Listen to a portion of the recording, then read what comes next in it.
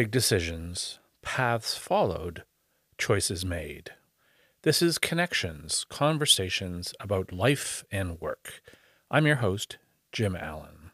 You know, in the early days, we all felt we were changing the world, that this technology was going to revolutionize supply chains, and we were doing this. So speakers and exhibitors, and we all knew each other. And then as it got bigger, that sense of community kind of got lost a little bit.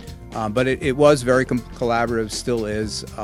People move from working for a vendor to working for a retailer, or working for a retailer to going to a supplier. It's a very fluid community.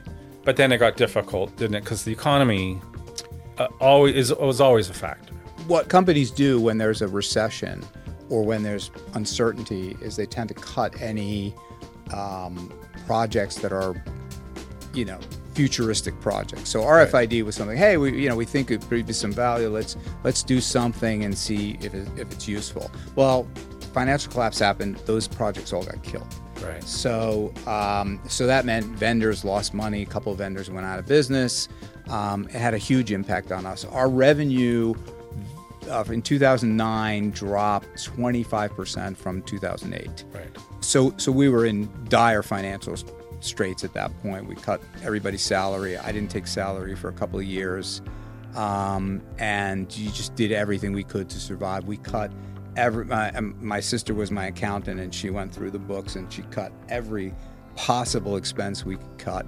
And in some ways, as horrible as it was, I think that's when I started to learn how to be a CEO and to really run a company and focus on the costs. And at that point, just the hard decisions. Making the hard decisions, but getting down in the weeds and really understanding. Because when you're making enough money, you're like, okay. The AV guy wants $200,000, give it to him. Right. We can cover that. Right. But then when you're you don't have the revenue, you're like, okay, let's look at the AV budget really carefully.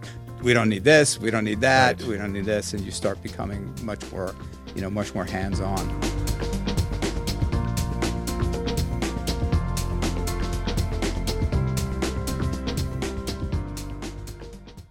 Thanks for listening. If you have a comment or if you want to be on the show, send me an email at connectionsvideopod@gmail.com.